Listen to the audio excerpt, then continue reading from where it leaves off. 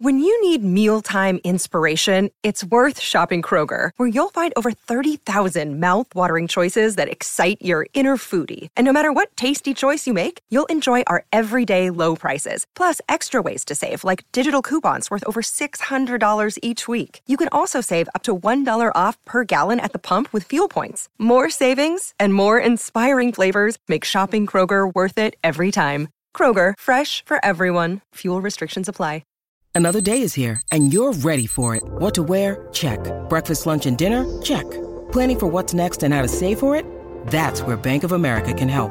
For your financial to-dos, Bank of America has experts ready to help get you closer to your goals. Get started at one of our local financial centers or 24/7 in our mobile banking app. Find a location near you at bankofamerica.com/talktous. What would you like the power to do? Mobile banking requires downloading the app and is only available for select devices. Message and data rates may apply. Bank of America N.A., member FDIC. Judy was boring. Hello. Then Judy discovered ChumbaCasino.com. It's my little escape. Now Judy's the life of the party. Oh, baby, mama's bringing home the bacon. Whoa, take it easy, Judy. The Chumba life is for everybody. So go to ChumbaCasino.com and play over 100 casino-style games. Join today and play for free for your chance to redeem some serious prizes. ChumbaCasino.com. No purchase necessary. Void where prohibited by law. 18+ terms and conditions apply. See website for details. This podcast is part of the Sports Social Podcast Network. This podcast is part of the Sports Social Podcast Network. This podcast is part of the Sports Social Podcast Network. This podcast is part of the Sports Social Podcast Network. This podcast is part of the Sports Social Podcast Network. This podcast is part of the Sports Social Podcast Network. This podcast is part of the Sports Social Podcast Network.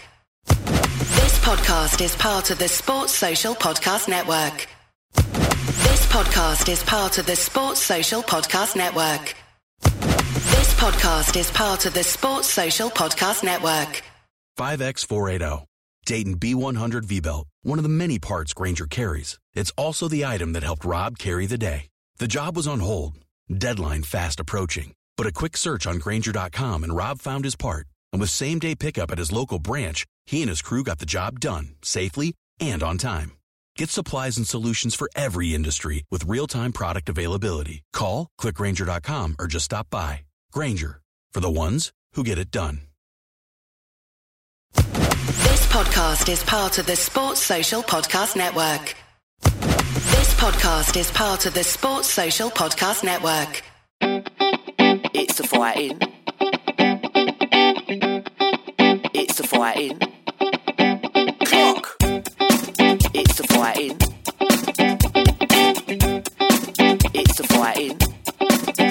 Clock. Come on, son. No. I've got a question in from Buffalo Bill. He said, He said at the Bill Nick after season party, after we've won the double, beaten the scum in the final as well, Kane asked for a pinch of cocaine.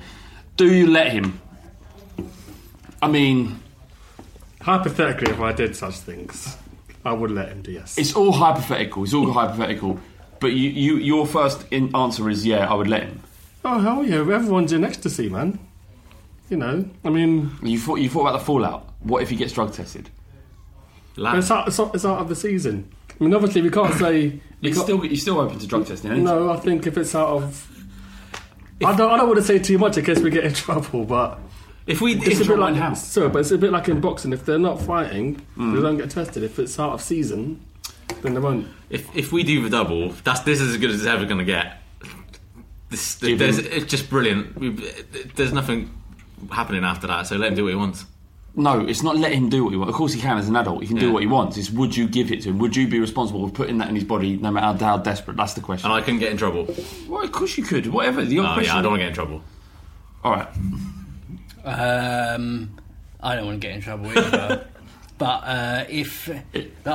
what if you weren't getting in trouble, Harry Kane might? It's a split-second thing, though. If he's just there. Would there'd be no chance of the cups or anything being taken away, would there? If you tested positive, then quite possibly, yeah. Especially if he scored. No, then definitely wouldn't. Oh, well, so you've got... say no, innit? Yeah, well, you said yeah. So yeah, but I don't want to say yes, no, put all that in there. Yeah, but you've got to think about your answer. You're a responsible adult, T. It's not for us to change your mind. You were in it anyhow.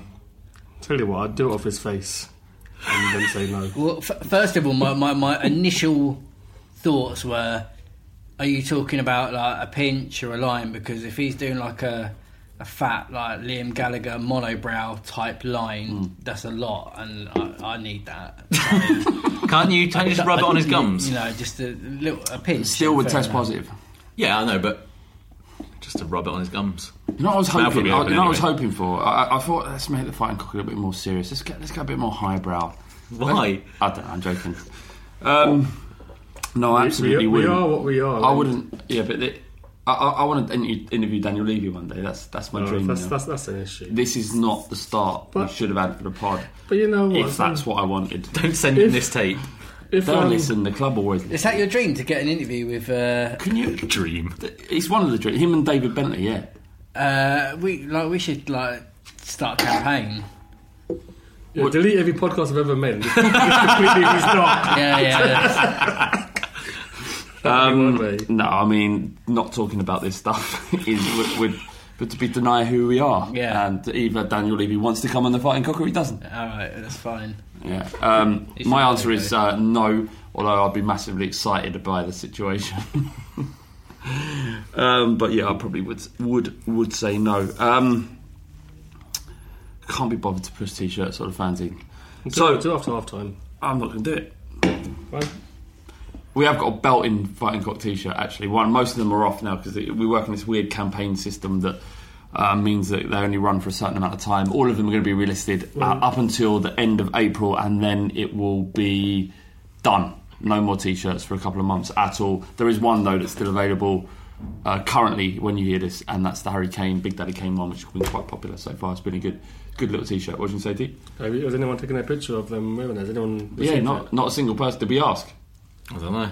I think it's just maybe a discussion we had. Yeah, but no. If anyone's received it, can they take a picture, tweet at Love the Share, or put it on our Facebook page, and we'll share it. Yeah, definitely, absolutely. Before we come to the semi-finals, it is semi-final week, and that is a massive, massive time for Tottenham. We're going to come into all your feelings and how you feel going into this game, and your thoughts. And when I think about this game, I have images and things that have played out in the past that run through my head.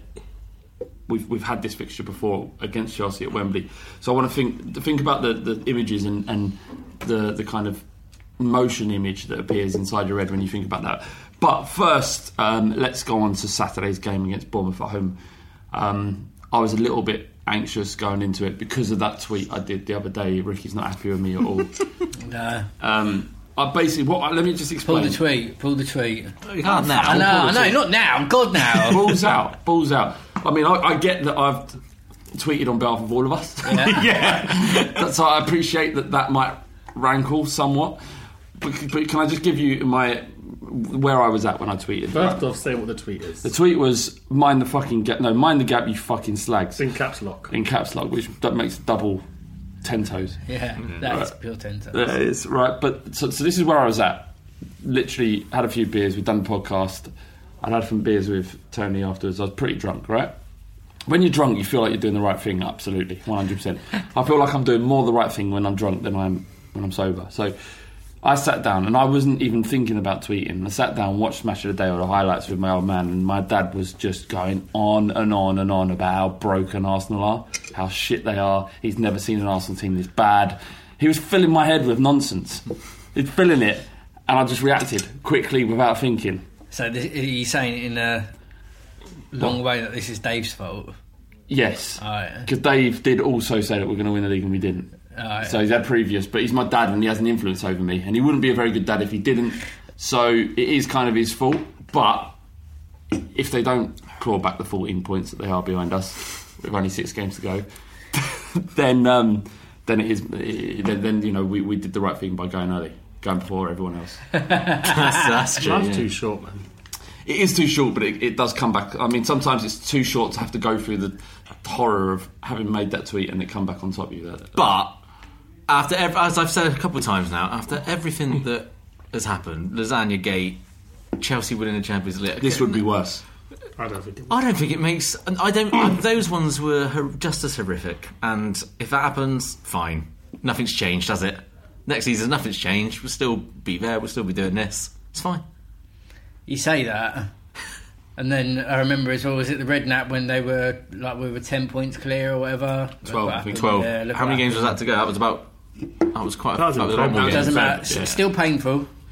The Newcastle as well last season 5-1. AVB's at the downward spiral. Painful. Downward spiral. Painful. I just that's a lot of lessons we've just bullet pointed just there. And I've spat in the face of all those. You and Rick was proud. I'm proud that you have done. Thank you, mate. I'm proud that you have done. I think when you've suffered that much so far, man, I just think, well, just fuck it. Yeah.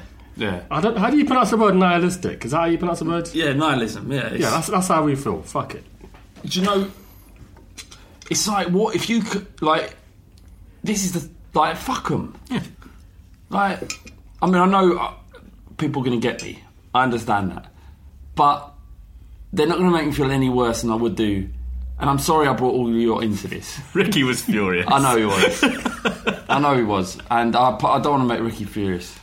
Because he's my best friend. He's hilarious. He's my best friend. But Rick, I can't stay mad at you. We got it, all right? Yeah, I know. Yeah? Yeah. I just didn't want to be outward there at that time. A couple more games. Can we all say it together then? No. No. I can't. Come on. So don't give it the big end. I'll do it because I am genuinely convinced that we're going to win the league. Oh God, man! I wasn't asking for that. Just want to finish above Arsenal. Oh, fuck that. We'll win the league. I don't think we'll win the double, but we'll win the league. What? I said this at the last live show. I said he did. You said we'll win the league. You didn't talk about not winning the double, being in the semi-final. I don't think we'll win the. 180 minutes away. I know, but I just don't think life's just not that kind. I think the league we got it. Anyway, I'll have to discuss it in a bit because there's many factors. Okay, so yeah, as it stands, 14 above Arsenal. It was comfortable in the most extreme against Bournemouth. Again, I mean, it feels like a theme's coming out, but it was a year ago to this day that we beat Stoke 4-0 away. And at that time, we were flying. Yeah. We were fucking flying. I mean, we didn't amass as many points as we have this season, but we were going some. And then after that, we didn't win another game all season. Yeah. Did any part of you worry about that end of season burnout that Pochettino's had? We should say in every single one of his club seasons. Every waking moment. Yep.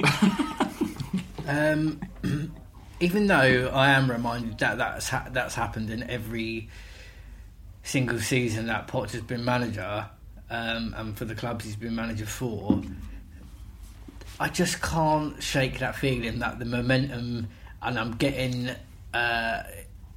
it's the occasion of the whole thing. Yeah. I remember in Dream Team, Manchester United. Yeah, Frank Patcher. I think his name was Frank Patcham or something like that.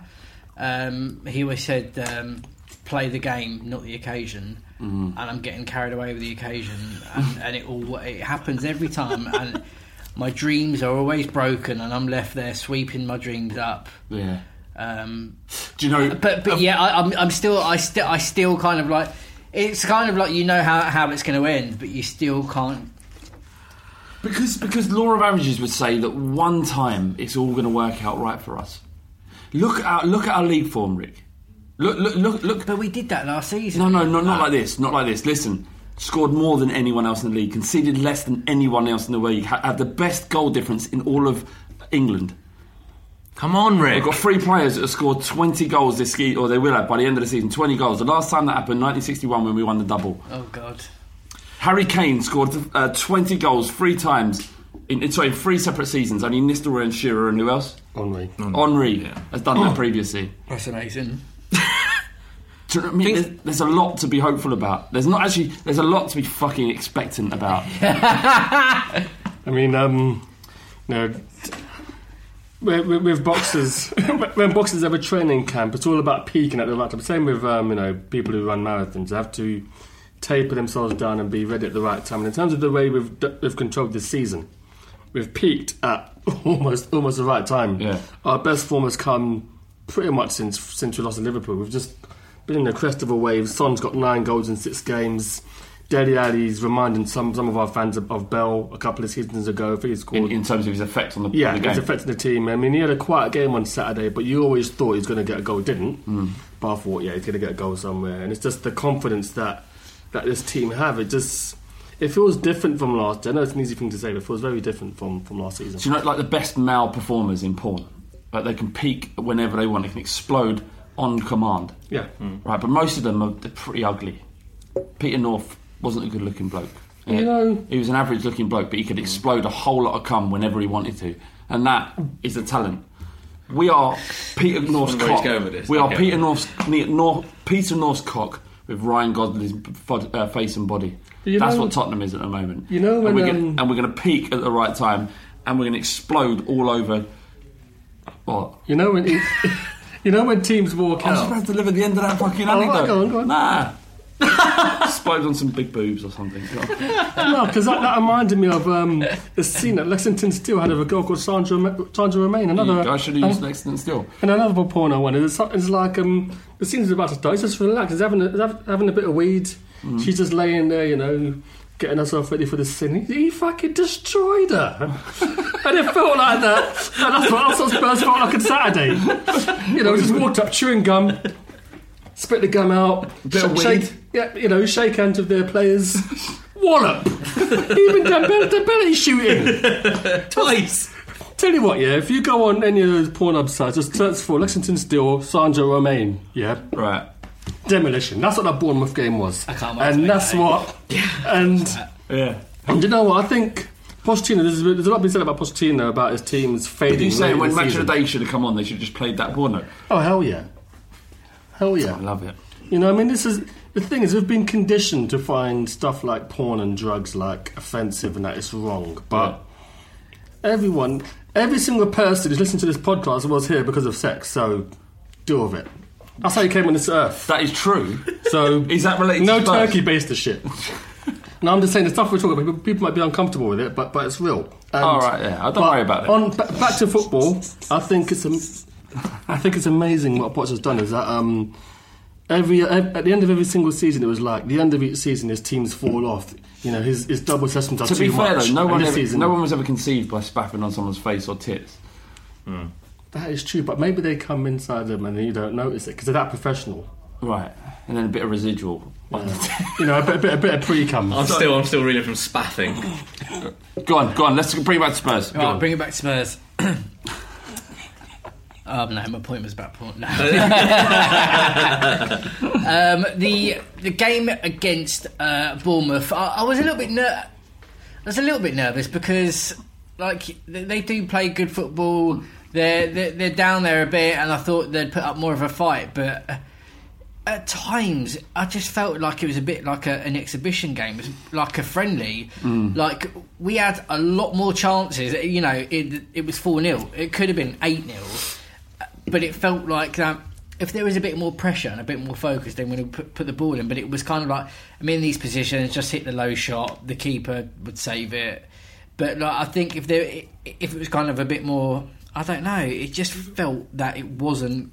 like we'd already won before the game had started. Yeah. That's how much the momentum was. It's like we're just going into these games at White Hart Lane, and whoever is laid before us will be swept aside. I mean, it was just a complete demolition. I think we had 14 shots on target, 10 off target. We just pinned in their half. It's a bit like attack against defence. And you know, there's been a video doing around talking on tactics. I think put the video together of Gary Neville and Carragher waxing lyrical about this team. And it's just relentless. It's very deliberate the way that we're destroying teams. And when Kane got injured and when Rose got injured, we really. We were fucking devastated. We thought, how are we going to replace these guys? And other people have stepped up brilliantly. I mean, fucking what's his face? Left back Davies. He's. I always hate him. You hate him. I'm not being negative because everyone's doing great, but he's not good enough. But anyway, go on. Who do you want as a replacement? I refuse. I don't want to talk. It's really negative, but I refuse to believe that we can't find a better deputy left back than Davis. I want a deputy level. Why are you doing this? I didn't want to T-boy up. No, do you? Are you one of those pricks, right? The contrary, right? That everyone's unhappy, and you're like, I think you know me. And now because we're saying a bit positive about Davies, who I should say in the power stats on Sky is moved into the top 20 most influential players in the whole league. I'm going to let you... Spurs have 10 players in it currently. In the top 10 or top 20? Top 20. What is a power stat? I don't know. Exactly. Power rankings or something. Something the kids like. Son is top. Son is number one, isn't he? I don't, because I think he's done a good job. I just... because Alex from Bristol, some fucking backwater town you're from in West Country where they shoot dogs for fun. Bruv, man. Is that what it is? Man, is because you got an opinion. You need to flip the table and walk out, mate. He's got an opinion about... Oh, he did that the other week. That's old. That was good. That was a good ending. Great. Oh, sorry, go on now, go. I was going to say, it was just like, it was playground stuff, wasn't it? So it was almost like, you know, the kid that is evidently 20 times better than anyone else on the playground, just dribbling around and scoring, taking every corner, taking every free kick. That's what it was like. But I felt, you know, just very quickly on, we talked about how, you know, this time last year it was Stoke and we were flying, and how this year feels a bit different. I genuinely believe that the Chelsea game last year was a turning point for us in terms of attitude, in terms of learning from that performance, and learning maybe not to let things get into your head quite as much, and to keep focused, and to like T said, just be more ruthless in the times where it matters to get those games done and out of the way. But we lost games after that. Yeah, but I think, look at the West Brom and Chelsea thing. The league had gone, and you know, there's almost a bit of... The league had gone before that Chelsea game. The West Brom game, yeah. I think the Chelsea, a lot of it was out of anger at the end. Yeah, frustration. Anyway, I'm not going to go into this again because we'll be here all night. Yeah. Bournemouth kind of set up a lot like us with exactly how Poch plays, and these are a few quotes. One of the toughest games I've been involved with, physically and mentally. That was Mark Pugh for Bournemouth.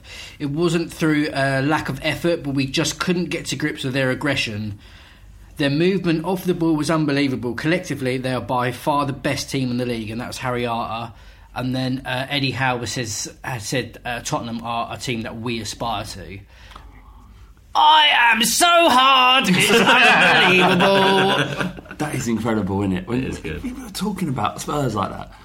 It's like we've gone through a lot as Spurs fans. Yeah. A lot of mediocrity, a lot of shit, and a lot. If you think of when Pochettino turned up, we had a lot of poisonous people in our club as well. Yes, you know, Kabul. I don't want to say Lennon, but there are a couple of others as well. Adebayor, and he came in, and I think he tried to mend that by making captain. I think Kabul was club captain and Adebayor was vice captain. Yeah. I might be wrong. And he realised it wasn't fit, and he managed to transform for that. I think Gary Neville said it on Monday Night Football.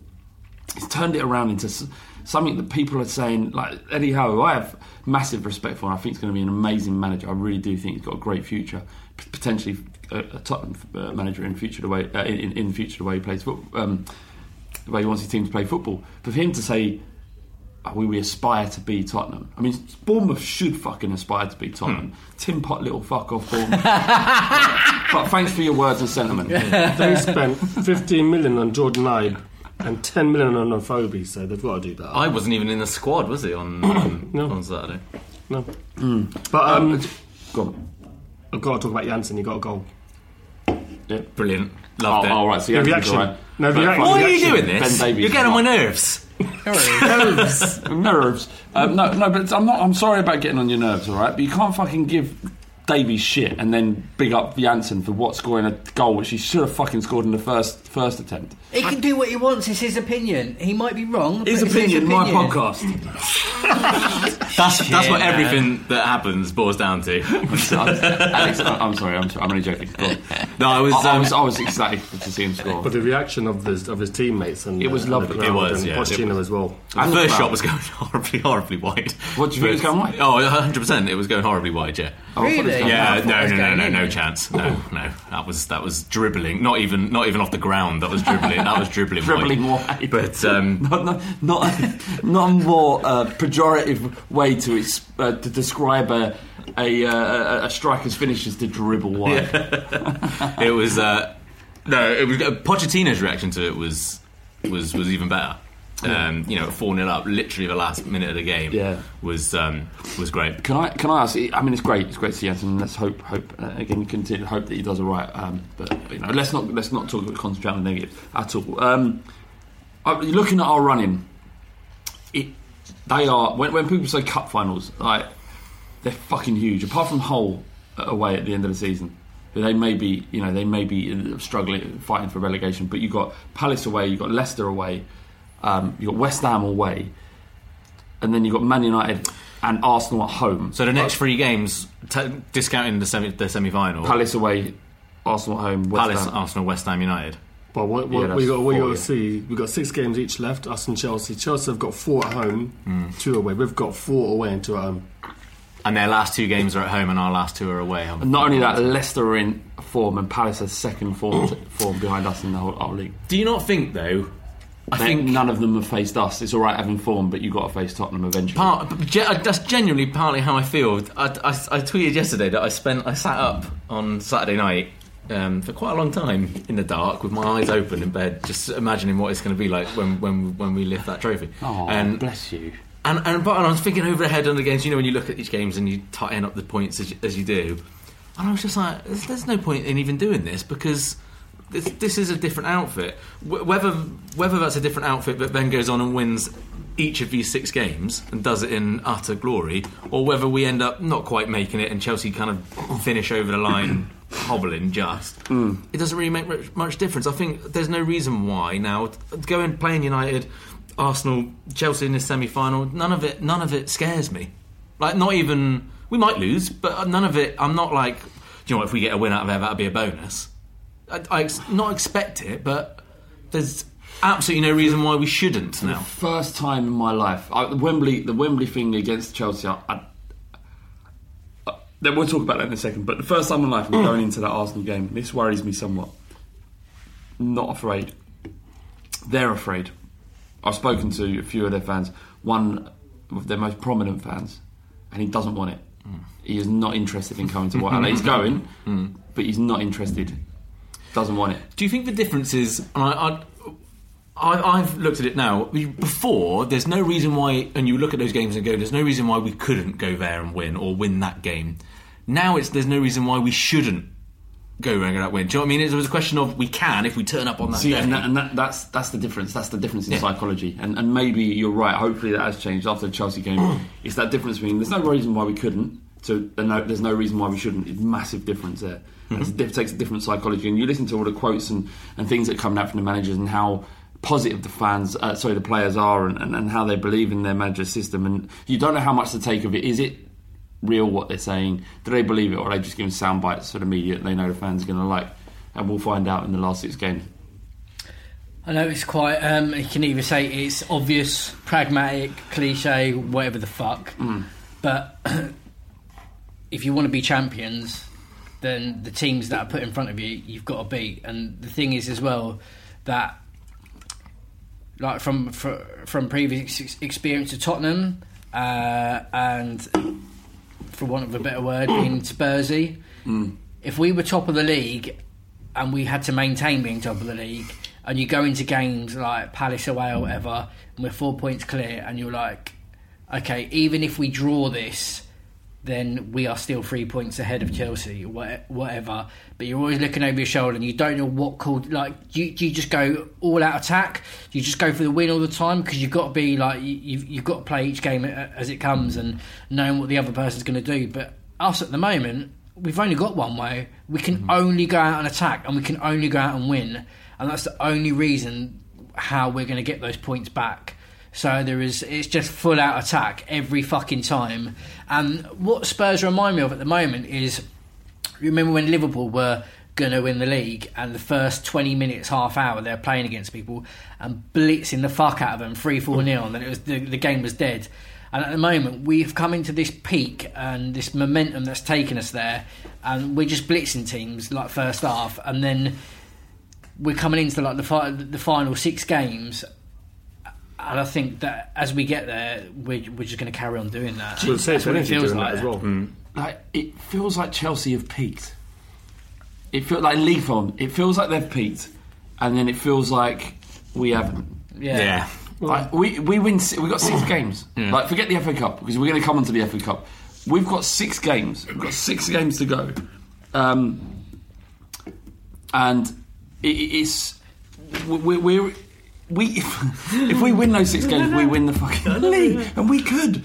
And not only that, imagine winning those 6 games. Fucking West Ham away, Leicester away, who fucked us last season. Fuck them, scum. And then Man United at home, Arsenal at home, Palace away, fuck Sam Allardyce, and then at the end destroying Hull just because we can, not that they deserve it. The manager's got that 3-year unbeaten home record. That'd be nice to break that. Yeah, but let's just destroy him because fuck Hull.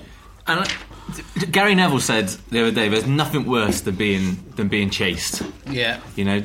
Like you said, Rick, trying to maintain a 4-point lead now would be, oh my God, it would be hell. I said the other week, it would just be horrific. You're right, you did say that. And there is, he said that there's nothing worse than being chased when you know that someone, and that's where United would get their oats from, you know what I mean? When they were chasing down the Blackburn and Newcastle, I didn't do Blackburn obviously, but Newcastle, you know, when Newcastle were 12 points clear, you know, that's where that stems from. And there's also no pressure on us now, because as much as people go, oh, Spurs bottled it this year, we didn't bottle. Alright, we might have bottled second place, but we didn't bottle fuck all, because we had nothing to, there wasn't anything there to bottle. And the same here, if we were 4 points clear now and then it fucked, fine. And it's different from chasing Leicester than there is from chasing Chelsea. Mm-hmm.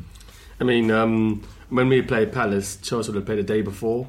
And on Saturday, that would be pressure. I mean, on Saturday, if it's over 90 minutes, it will benefit both teams. If it's over 120 minutes and it's penalties, there's a mental and physical stress that'll put on us. So we could be knackered by the time we play Palace, because it's got to be settled on the day. And when did Chelsea played the day before against Southampton, April 25th, and we played Palace the day after. So either way, they are in theory at a disadvantage. Not really, because if they win their game, the pressure's on us. It's like Leicester last year. They've got 1 day less. Right, I get it. If they happen to go through 120 minutes of football and penalties and they lose, but then somehow find a way to win their game, then obviously we're at a disadvantage. But in terms of we're in a beneficial position in terms of the fixtures, because we've got 24 hours to recover, and they ain't.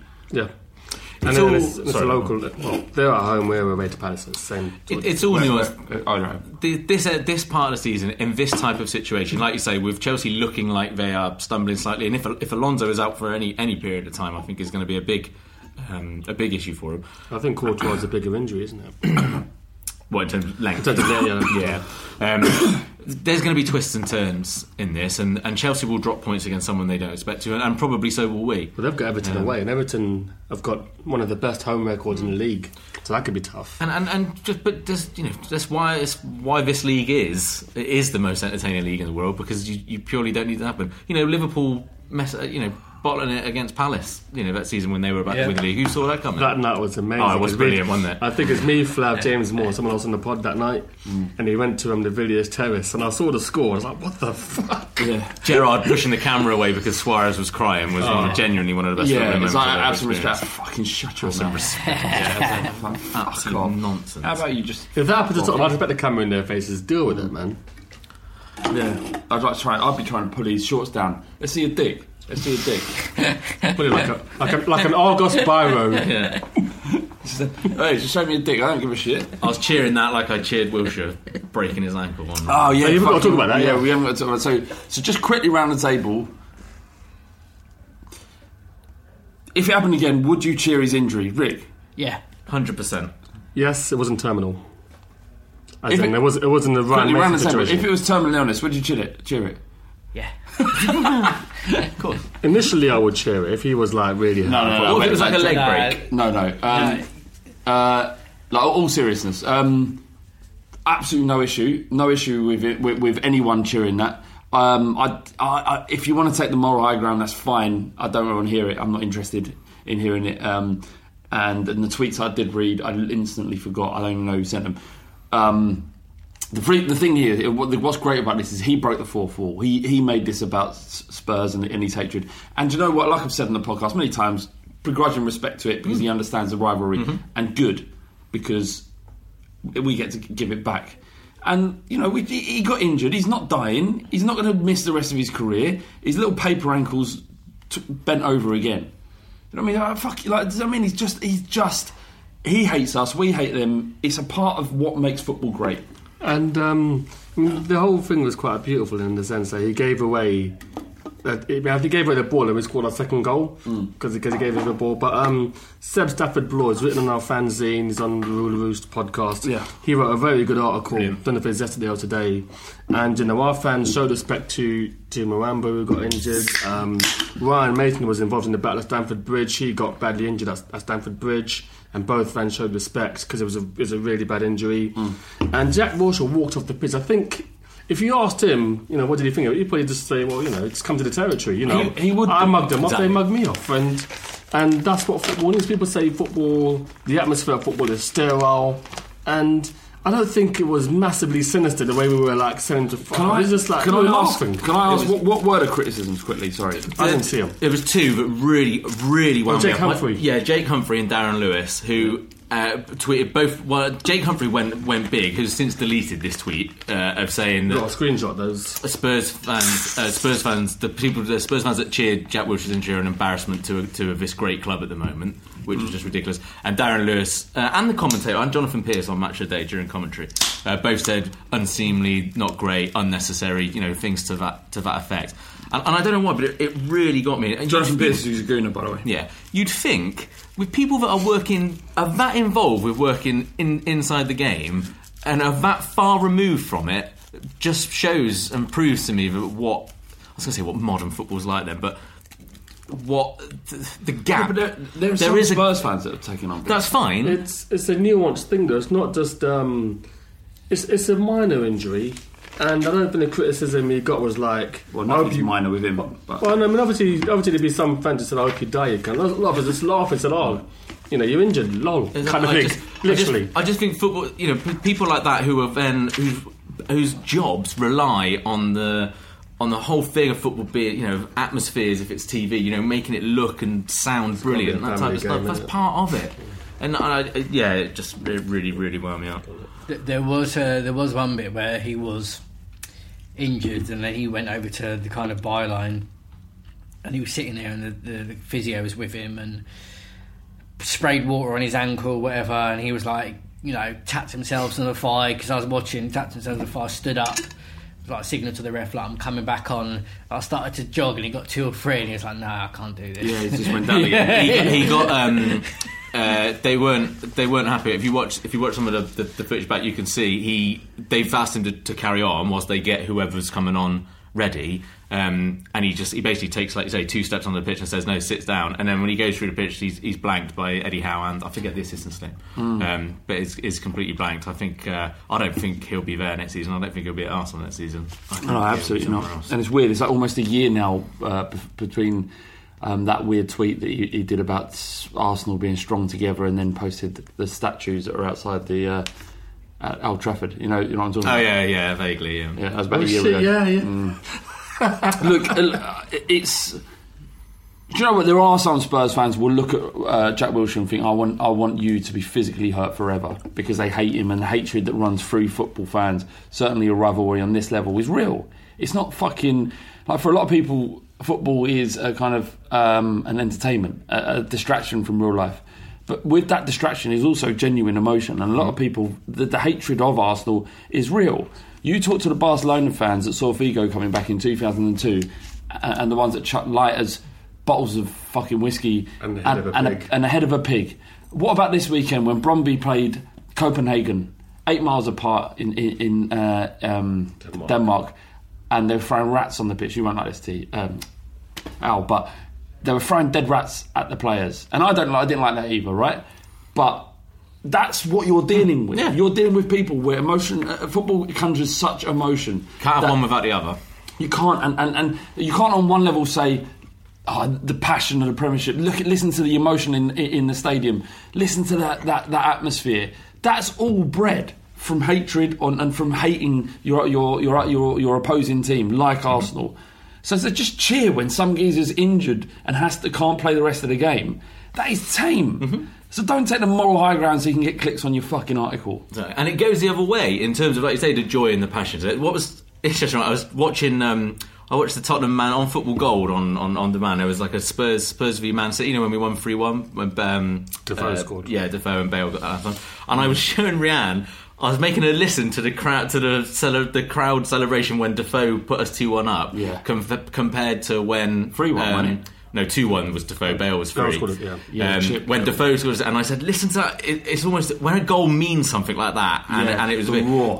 It's like a deep, like coming from guttural, right from the gut." Yeah, and then I showed her the third one against Bournemouth, and I was like, "Look, it kind of tails off after about 10 seconds." Yeah, and I was trying to show her the difference between the two. I mean, she thought I was nuts, but no, but I understand completely. Yeah, and that, you can't have one without the other. So in terms of the horribleness, as these would call it, or the unseemliness, that's where you get all the amazing scenes are when people score last minute winners. I told you about the story about that game, the 3-1 game, about the geezer. I told it on the pod before, but with my dad, and the only time I've been scared of my own dad is when we were in the Park Lane.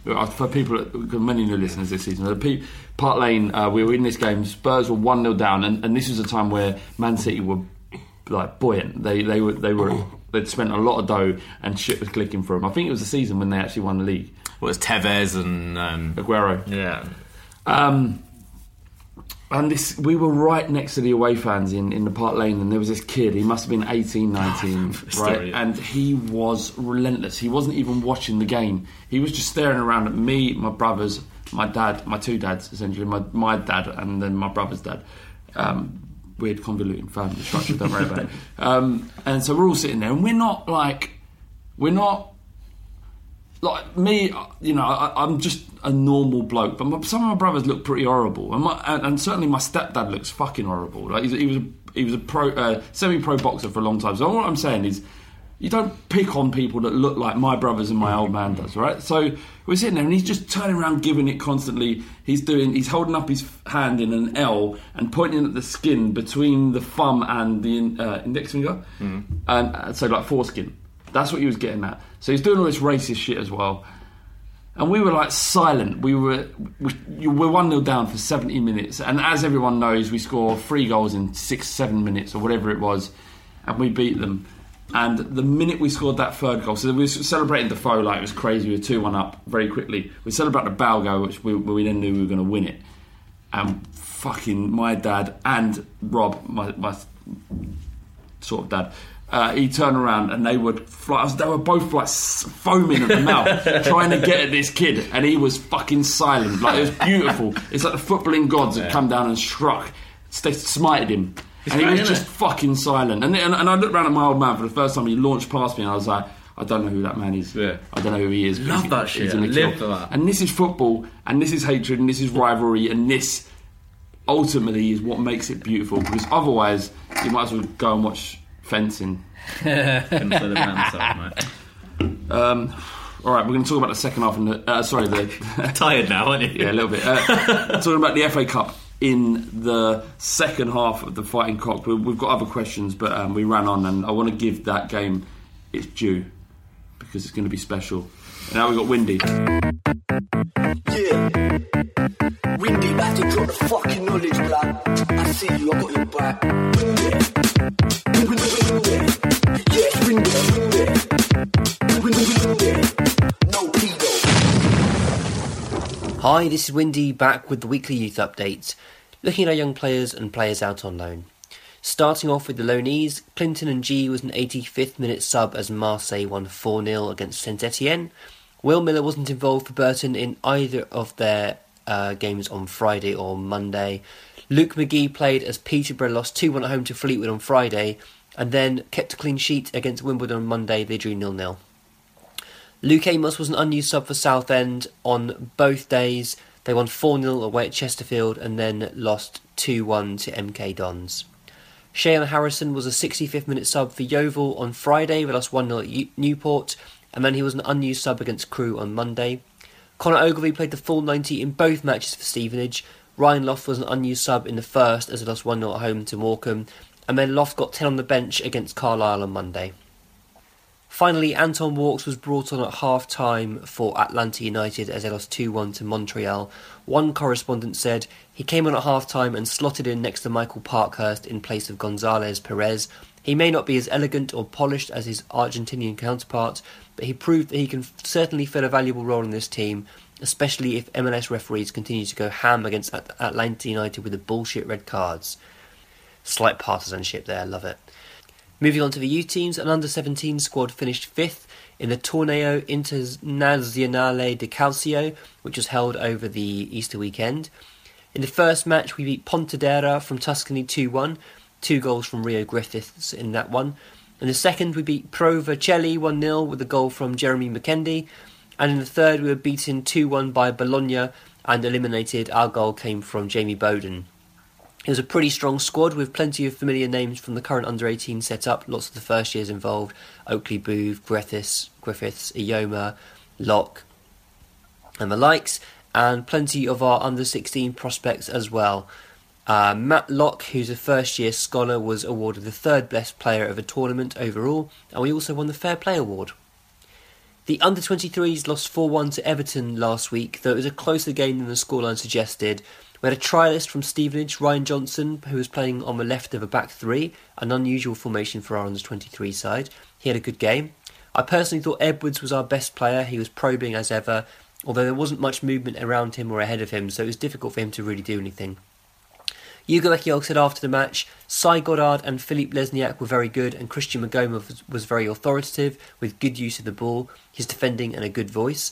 Jayden Brown has done himself good. In the main, he showed flashes of what he can do, athletically and in terms of adventure, but he's got to play with more intensity in and around the final third. The boys have got to get used to that.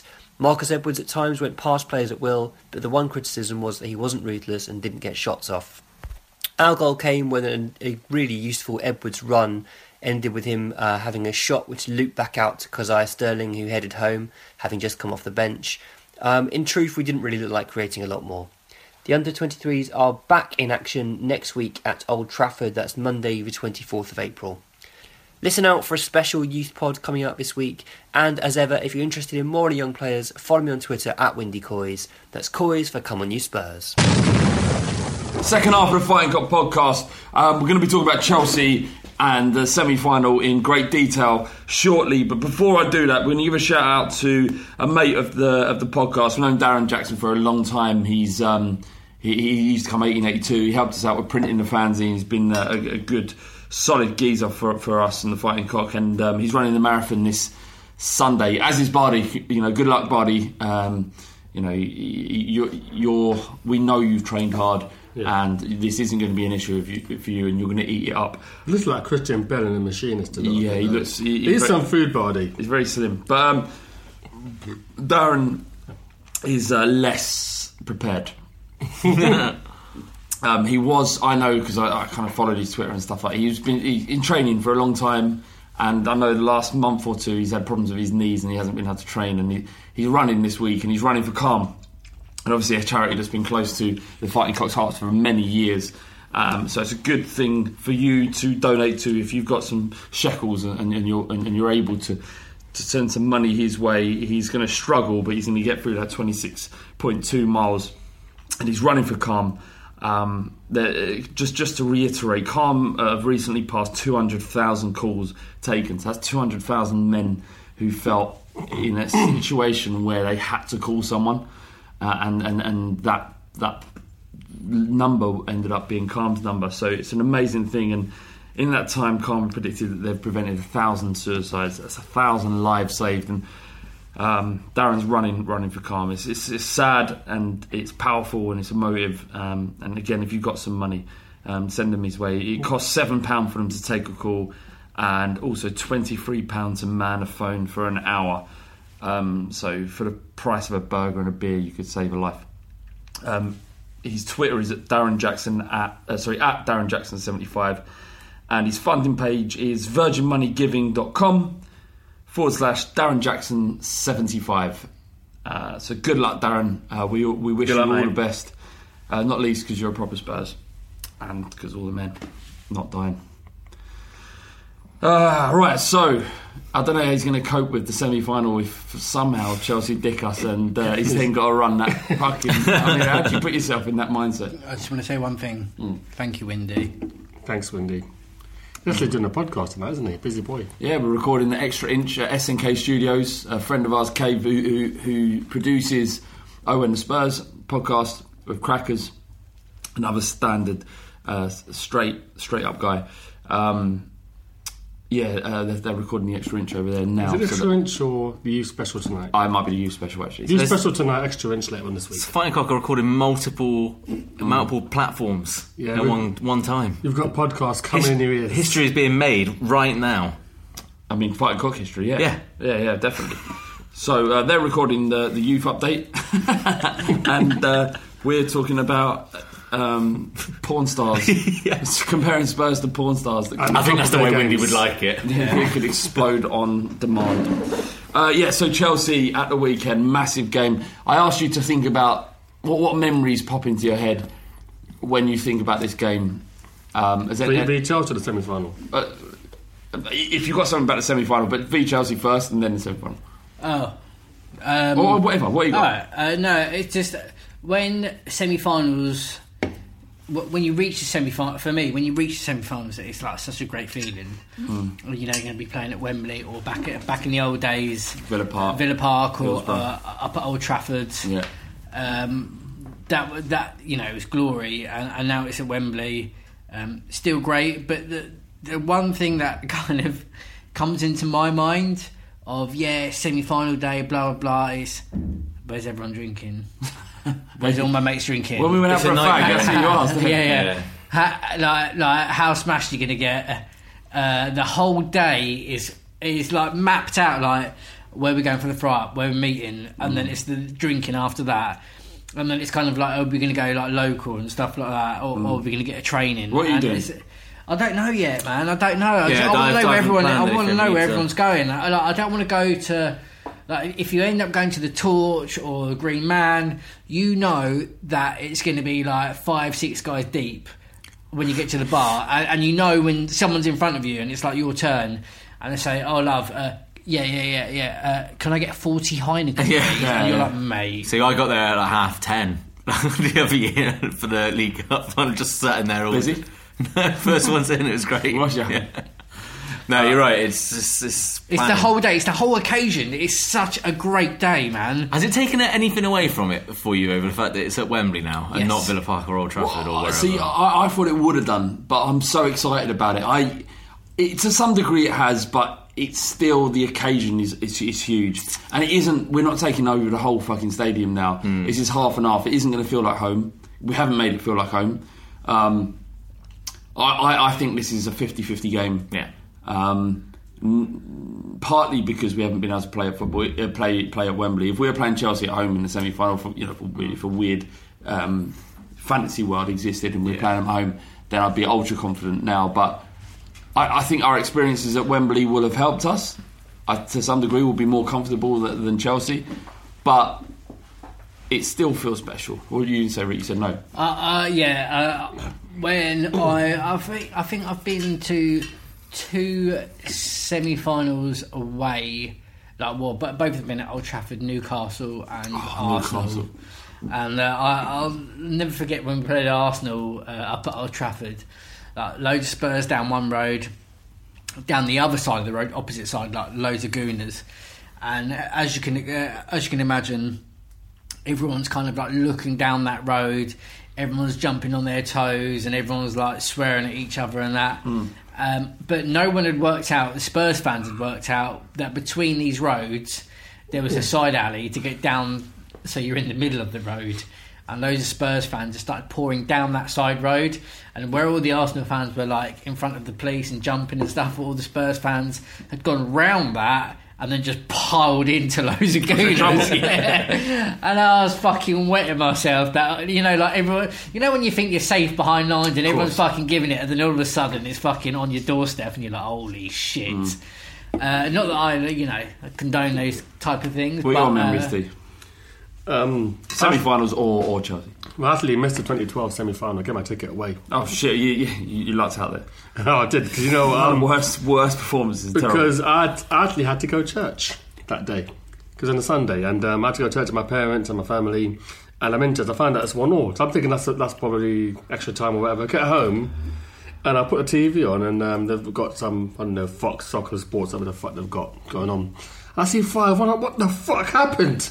And then I realised that it was disallowed goals and all the rest of it. Well, do you know what I remember? I can't even. I must have just completely blocked that out because I genuinely can't remember a single thing about that game. Yeah, I can't think of anything either.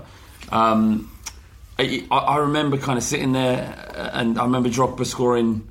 Was it 5-1? Did we score? It was 5-1. I think Bell scored. I genuinely can't remember a single thing. What, to make it 1-1? Yes. I think so, yeah. Yes. It might be 2-1. Did we not go 1-0 up? So it's funny how your brain saves you from that. Because I've not watched again because there's nothing good can come from really reliving a horrendous loss. It's like going through some sort of terrible trauma. Like I've got a mate of mine, Craig, happens to be a Chelsea fan actually, and he had a horrendous car accident, and I said, "What do you remember about it?" Like he didn't walk for 9 months. It was that bad. And he goes, I remember nothing apart from like the rehabilitation, but the actual injury itself. And I think going through a traumatic experience of getting fucking your arse handed to you by a team that you hate in a semi-final at Wembley in the FA Cup, your brain saves you from that stuff. So it's not normal for us to not be able to remember that shit. My memory of Chelsea in the FA Cup was just the violence outside on Wembley Way, and I've told this story many times on the pod, so I'm not going to go over it again, but just being with my family and getting into trouble, and you were there as well, weren't you? Yeah. And my dad getting thrown by a policeman. And wasn't that 08 or was that 12? 08, yeah.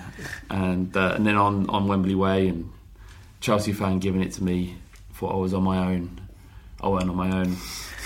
And Man got served. He got served, and that's it. Yeah, and all it was just it's that, and it's not football violence that I like at all.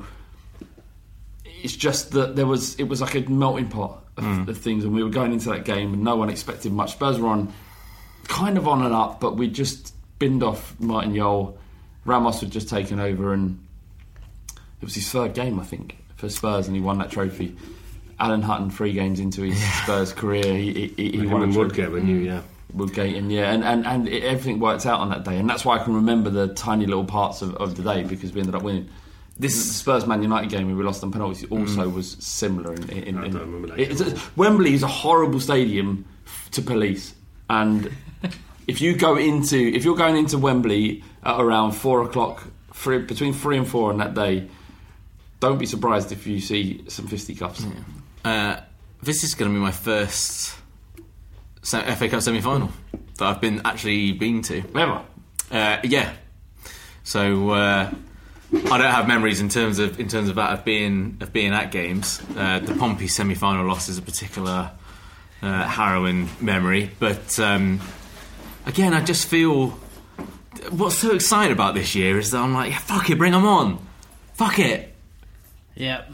I think the fact that Courtois is carrying an injury, Alonso's got an injury, Chelsea are, I don't know if you've really covered, but it's a good time to play them. 2 defeats in 3, no clean sheets in 10 games, and if you beat them, it adds a bit of pressure on their title hopes as well. So I think we're pretty much at our peak right now. The only thing that would probably be better for Tottenham is it'd be if Danny Rose is fit.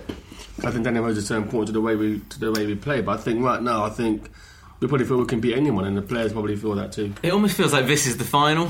It feels a bit like that to me, because you're not even thinking past it. I'm not even aware really. I know they're playing, but I haven't even thought about Man City and Arsenal. I'm exactly the same. Like, one of the things I love about a semi-final is like whether you're playing at Old Trafford or Wembley or wherever. I mean, I know we've played at Wembley quite a few times now, but it's kind of the day. It's got when the day unfolds. It's the unknown. What's going to happen, like on the pitch, and like the kind of the atmosphere and build up towards that as well. It's kind of like when you go away in Europe with Tottenham. Like it's kind of like all guards are down, everyone's beard up, like anything and everything happens. Like, it doesn't matter what, whether it's against the law, whether it's stupid. Like, but just if you were to freeze frame a moment and just look out over Wembley Way, there are just so many different things happening that that's what happens. Cup final, semi-final, those big occasions, and that's what I'm looking forward to, as well as the game. But it's just like the whole build up to it is a fucking absolutely fantastic day, man. Have you visualised what it might be like after full time? What, in both scenarios? No, yeah. Have you had any thoughts about it? Yeah, I told you I stayed up the other night thinking about it. It's difficult though because I agree. I'm not really thinking past it because this does feel like because of the implications I think it could have in the league as well. It just feels huge. This game, the eyes of the world are going to be on this game because of what's happening in the league and the fact that it's because it's a semi-final exactly. Yeah, I'm really looking forward to celebrating on Saturday night. I think what's... See, I haven't thought about celebrating. Go on. I think what's probably not been mentioned so far is how does Pochettino manage this? I mean, obviously he's got selection dilemmas, but how does he manage this game in the context of the rest of our season? We have to beat Palace the following Tuesday or Wednesday, whatever the fuck it is. And that's a very important game. But does he... What do you do? Exactly. I mean, he has to kind of motivate the players to put all into this game. If the result doesn't go our way, he's got to pick them up again. I don't think they have any trouble motivating. But actually, by the same token, Portsmouth in this time last year was the kind of catalyst for our downfall. Yeah, in 2010. Yeah. No, 20... Is that right? Is that when he lost the semi to him? Yeah. And then we beat Arsenal and Chelsea. Yeah. Oh, really? That's my point. I forget. It's hard. You can't quantify it because if you can't beat, like I said, motivation. I think you're going for a title and an FA Cup double. For fuck's sake, you can't get motivated for that. Then Jesus Christ, motivation isn't an issue. No, motivation isn't. But it's about fatigue and about. Even mentally, I mean, if Chelsea demolish us on Saturday. You've got to build us up for the Palace game. It's going to be difficult. So everyone keeps telling me that we need to go and win trophies for everything that we're feeling at the minute to mean anything. So go and these players, this is what the players will want. They want medals of some type. Otherwise it means nothing, and that's what they feel they need to have to quantify what they've achieved. Then they has to go all out. I mean, Wanyama has to play for me. So however that means. Whatever that has to happen. But why? Because I think we're going to need Wanyama to do a similar type of thing as what Herrera did on Hazard. Yeah, I think you may be right, actually, because you think Wanyama is possibly the answer against the bigger teams. Mm-hmm. Dyer and Dembele is perfect for a team that's going to sit back. So what does that mean then? So does that mean... So if Wanyama comes in, which means Dyer comes out of that too, that means he goes back into a free, which means... No, he's out of the team. Why? It's either Wanyama or Dyer who starts that game. It's not a case of one of them shifting back. So what would it be? So we still play free with two. Oh, it'd be Alderweireld or Vertonghen at centre back with the 2 full-backs as we have them. If he has Dyer and Wanyama. If he has the option to play 3-4-3, he will play. But surely he's got a match up against Chelsea, isn't he? So I think Dyer will play in the back three. I think he will. I think he'll go. I think he'll match up. I can't see him playing 3-4-3 without Rose. I think he'll try and match where he can. I think we'll play free. So I would say the free centre half: Davis and Rose, Dyer, Dembele. I just think Davis to get destroyed as a wing back against Chelsea. Well, so do I. But I still think that's what he'll do. No, I don't know. I haven't visualised us winning this game, which is weird. It's not actually not weird. It's a throwback to being a Spurs for me, being a Spurs fan. I never visualise what everything we can have and enjoying it and getting your cake and eating it all. Because mostly I haven't been able to do that. Have you not let yourself though just sit and do a bit of day because it's fun? I actively sat, like I said the other night. I actively sat and felt my brain going, "No, don't do this," and then just ignored it and just let myself get carried away. It was lovely. It was really nice. Yeah, but because if you allow yourself, you think it's fun, but what you're doing is you're setting yourself up to suffer the pain that if we don't win. Well, I can deal with that. I've dealt with lasagna gates, and like I said, Chelsea win Chelsea. Yeah. I can deal with it. It's fine. You're there, I know you said that, and I know you believe that, but I don't, and that doesn't help me. No, okay. Now, I mean, I know we're built for this shit and all that stuff I've said in the past, but I won't allow myself to think, yeah, we've got this, no problem. Oh, I don't think that. I just mean I have no issue with visualising how brilliant it's going to be when we win. Both. It's quite funny, like hearing you talk about your visualisation on what you're going to do when we win and stuff like that. My visualisation is what am I doing before the game, where am I drinking, and then my visualisation is afterwards turning to my dad when we've won and saying I'm going to go and meet Flav and we're going to get pissed up, and him saying you've got a family at home, is that a good idea, me going? Or we lose, and I say, Dad, I'm going to go and meet Flav, get pissed up. And he's like, is it a good idea? You've got a family. And then I go get pissed up. Yeah. And then I haven't thought about the in-between. I've thought about the buns, bottom and below, but the bit in the meat in the middle, I don't really want to think about that yet. What have you explained to Donna what this means? Does she understand? She knows. She knows that you might not end up coming home that night. Yeah, probably. She doesn't know that. Probably doesn't. You haven't had this discussion, have you? I haven't had this discussion. Be but a grown-up, be a good partner, and explain. Be honest, open from the beginning, and say, if we win, if we lose, there is a chance that I might not come back. Don't worry, I'm not dead. Yeah, I'm with Flav, or I'm with my mates, and I'm safe. But this is a momentous time, and for sometimes I like to lose control.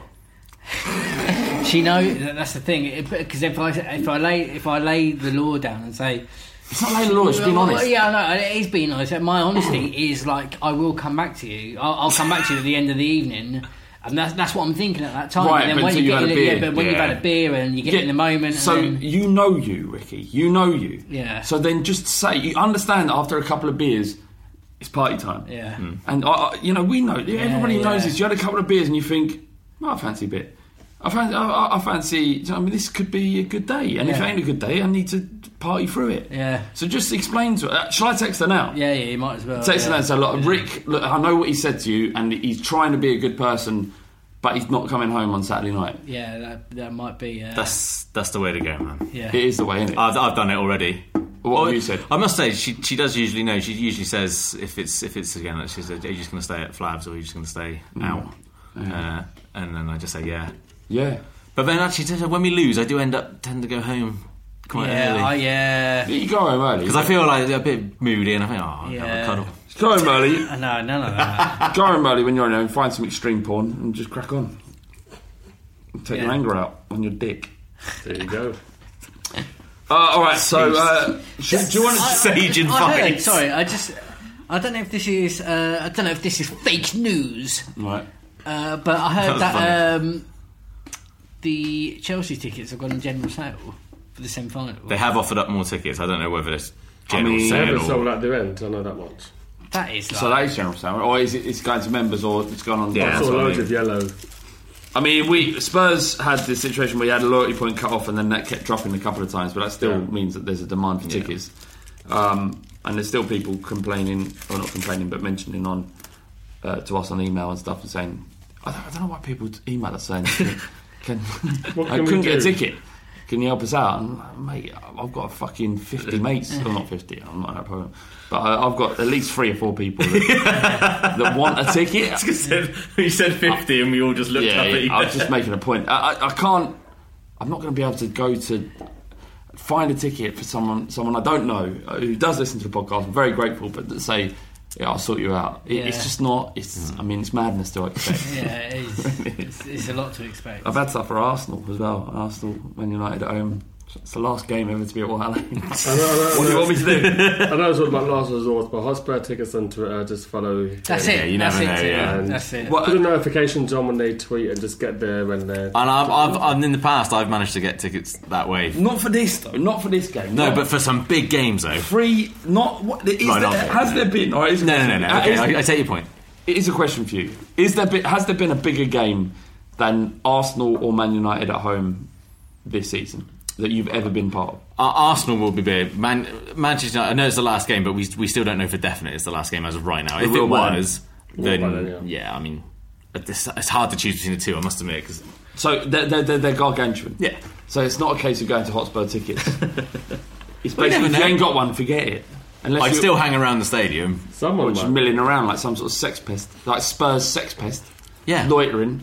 Yeah, waiting for tickets. I went to Oasis at Wembley and I stood behind my mate. You know when you scan your ticket, and shuffled in behind him through the turnstile. Did you? There was no turnstile operator. Well, there's no turnstile operator, but when you go in, there's stewards there that check you and stuff like that. And I just, when you do that pissed up thing, you just walk through. Yeah. And then belligerently walking. Yeah. And then no one said shit. All right. I'm not suggesting that. I'm just saying that I did that.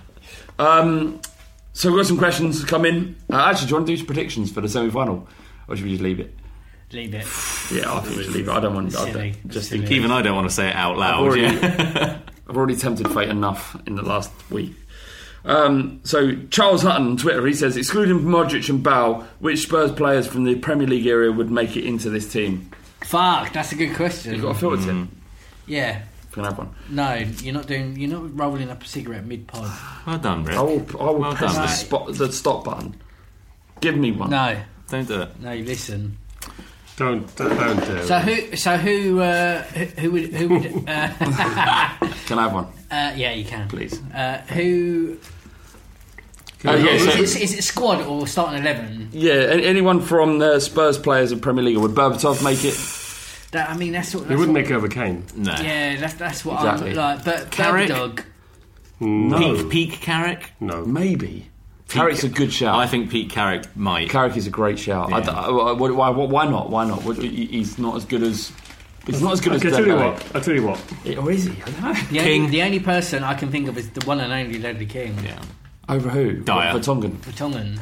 Over Dyer, yeah, but you're... Dyer's the weakest. If we're talking about a back three, Dyer's the weakest. But we're not talking about... We're talking about players. So the King would have to do Dyer's role in midfield, which he couldn't do as well. So... Well, I think he... Well, no, he couldn't. King play in midfield for England. Yeah, but he wasn't that good. He got destroyed by Riquelme. Do you remember against Wigan? And in that one game, the first game, he was immense. He had an absolute bat. He had a terrible game. He had a terrible game against Wigan. And we lost that one. And we lost, and that's why we bought Palacios.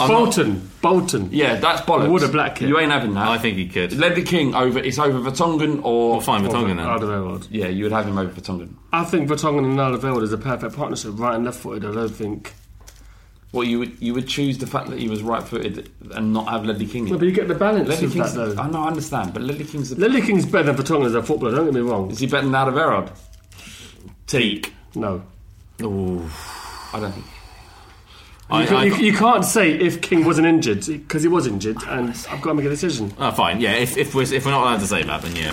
I don't want to say it, but it's true. That sounded like when T first ever mentioned his misgivings about Soldado on the pod, like 2-3 weeks after he'd signed, and he went, everyone was talking about Soldado, and you just hear T whisper it. If you go, I can't remember what episode it is, but if you listen back to it, you just barely hear it. He goes, has he done enough? It was pretty much that. Alright, Soldado again. Ziga is one left field possibility. Oh, what, instead of Christian I wouldn't say he's better than Rose now. It's a wing back. Yeah, I wouldn't say he's better than Rose now, but he just had a wonderful left foot. He did. Great free kicks. He wasn't amazing at Tottenham. He was amazing for Liverpool. I'd take Ziga over Davis now. What's Ziga doing these days? That's not. I mean, that isn't. That's first 11. That's not. Is Ginola better than? Is Ginola better than Ericsson? Oh god, yeah. But you wouldn't have. You wouldn't. This is the thing: is Ginola played in 4-4-2. You wouldn't have him in Ericsson's. I think we're being too logical, but So you, in our current system, is what you were saying. Would you put Ginola in there? You wouldn't, because it requires him to run. So Ginola wouldn't get in. No, you're right. In Premier League era. So essentially, no one. Then that's the answer to this question. No one. I would take Ledley King over Vertonghen. Yes. Carrick, I would take over. I think maybe Carrick is a great shout. I don't know how, but I don't know how I would replace Dembele, because I love Dembele. But Carrick is over Kane. That is Premier League era. Good shout. No, because Harry Kane scored more league goals than Klinsmann had in a single season. So no. Who else did I love? that's what I was going for. Sheringham is number 10. What do you think? Sheringham over Ali? Yeah. Oh shit. Yeah, I would. It would have been interesting in this era of number 10s and whatever it is you call them these days. Sheringham would get in there. Yeah. Sheringham's magic. Yeah, he would get in. Someone actually added us, and they don't support Tottenham, and they said the man who can't be named. And what, over Alderweireld? No chance. No. I don't care. But over Vertonghen? No. Don't care. No. We said no. Who what a horrible thing to bring up. I didn't get there. What, it's not a mate of yours? No. Sure. I'm 100% sure. All right. Do what you're doing, just trying to think of plays that I used to love back in the day. Yeah. And I'm like, Stephen Carr. Yeah. Oh. Stephen Carr would have been... Paul Robinson. Robbie Keane. Robbie Robbie Keane. Van der Vaart. Van der Vaart. Oh, Van der Vaart. Too inconsistent. Doesn't work hard. Couldn't play an hour, could he? Doesn't work hard enough. Fuck, what was I going to say? That's gone. All right, don't worry. Let's move on to a more important one. You guys don't have to... You three don't have to answer this. Is it paedophilia if you wank over a photo of yourself as a child? And that was from Sereno on Twitter. Sick bastard. What is it? Because it's not like it's yourself as a child. If you wank over yourself as a child, isn't it?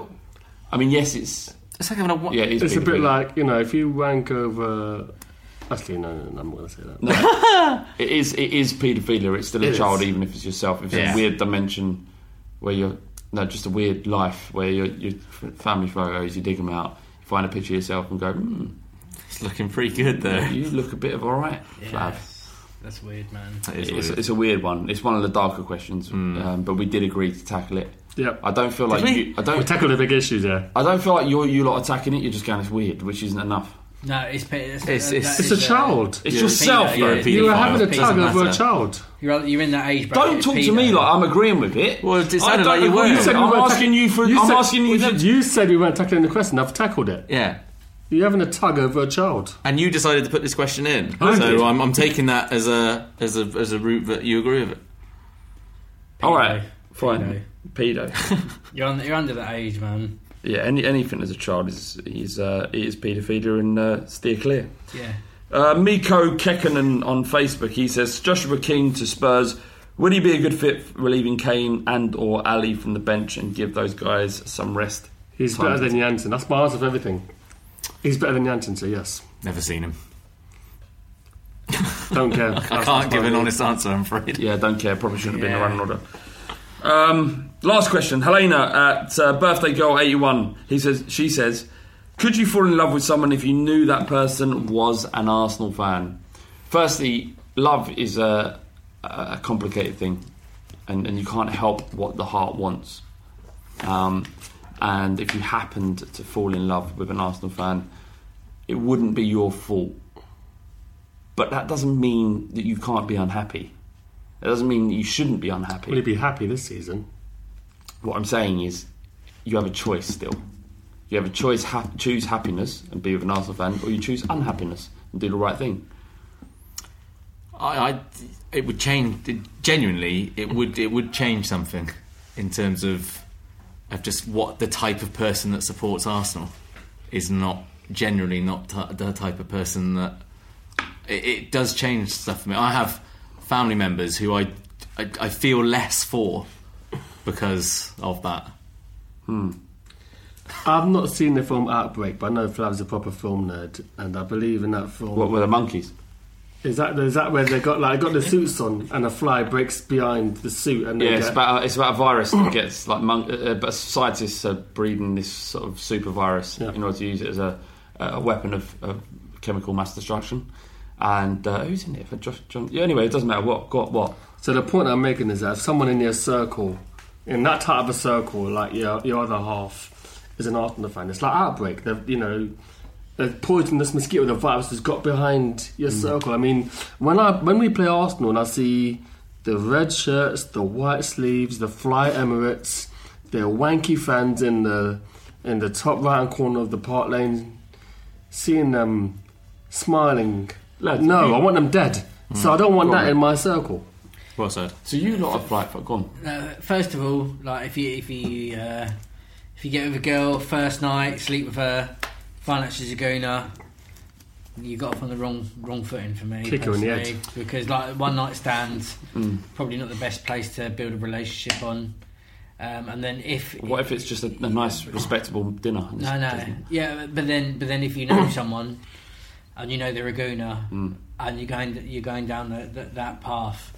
Don't go down that path. Don't go down that path. You know it's. I'm going to play devil's advocate here. You throw your mobile phone in the Thames. Yeah. Just you know if you go down that path, you know what's going to happen. Just don't do it. Have you ever heard of an honour killing? Banana killing, yes. I've heard of it. Yes, so generally it's around when a young lady falls in love with someone she shouldn't, and she has to be punished and killed. Yeah. Yes. Mm-hmm. What are you going to do? No, I've got nothing else to say. Okay. If you don't know where I'm going with this, then maybe you should all look in the mirror and take stock of what you've become. Because all of you have children, and what the heart wants, the heart wants. I know, I don't agree with It's never acceptable, ever, to fall in love with an Arsenal fan at all. It can't. To be fair, it's very common. What do you mean? It's weird. It's I wouldn't say as common as a majority, but there's a lot of couples who support opposing teams. No, but that's fine. Most people want Dick or Fanny. They want it.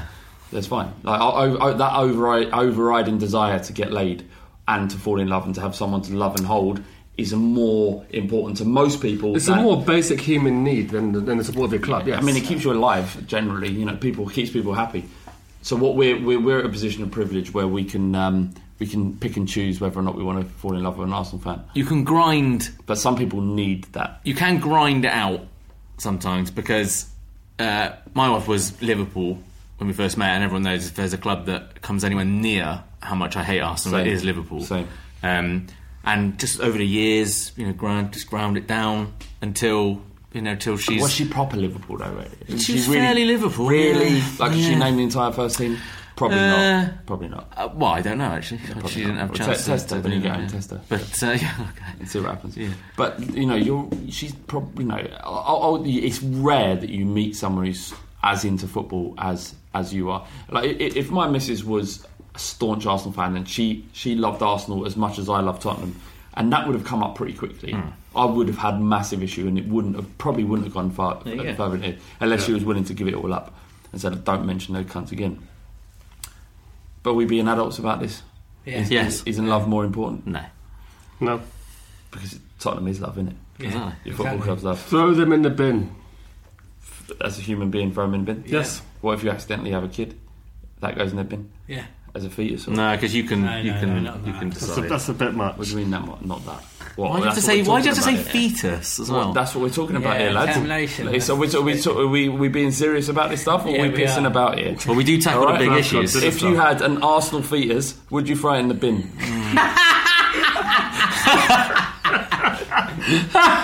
You're all staunch. I'd cleanse a fetus. Yeah. You're all staunch about your opinions 5-10 minutes ago. I'd curveball at you. If I can raise my fetus to not support that pile of shite, then I'd put myself in the bin. I'd take my chances. Got to make a decision early. That's the point. That's right. All right, that's been the Fighting Cock podcast. I mean, look, this is a massive week for Tottenham. Forget the league. It's all on this game. Saturday, Wembley, against those scumbags. After stadiums ours, after pubs ours, 100% of the streets ours. Let's fucking have it, lads. Come on!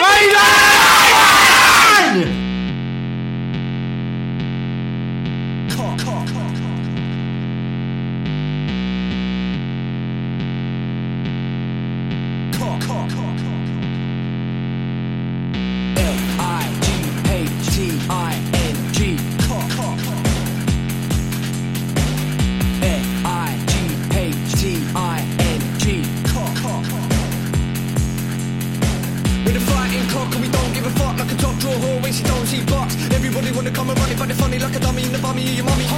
Fighting cock and we don't give a shit. Everybody knows flat bait's a prick. We can get sticky in the mini, sucking willy. When you're getting grilly, yeah, you gotta bang the milli. Bang, bang.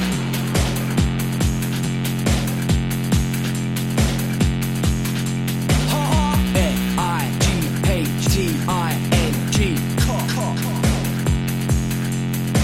Bang, bang. Sports Social Podcast Network. Sports Social Podcast Network. Sports Social Podcast Network. Sports Social Podcast Network. Sports Social Podcast Network. Sports Social Podcast Network. Sports Social Podcast Network. Sports Social Podcast Network. Geico asks, how would you love a chance to save some money on insurance? Of course you would. And when it comes to great rates on insurance, Geico can help. Like with insurance for your car, truck, motorcycle, boat, and RV. Even help with homeowners or renters coverage. Plus, add an easy-to-use mobile app, available 24-hour roadside assistance, and more, and Geico is an easy choice. Switch today and see all the ways you could save. It's easy. Simply go to geico.com or contact your local agent today. Sports Social Podcast Network. Sports Social Podcast Network. Sports Social Podcast Network. Sports Social Podcast Network. Sports Social Podcast Network. Hello, it is Ryan, and we could all use an extra bright spot in our day, couldn't we? Just to make up for things like sitting in traffic, doing the dishes, counting your steps, you know, all the mundane stuff. That is why I'm such a big fan of Chumba Casino. Chumba Casino has all your favorite social casino-style games that you can play for free anytime, anywhere with daily bonuses. That should brighten your day a little. Actually, a lot. So sign up now at ChumbaCasino.com. That's ChumbaCasino.com. No purchase necessary. VGW Group. Void where prohibited by law. See terms and conditions. 18+.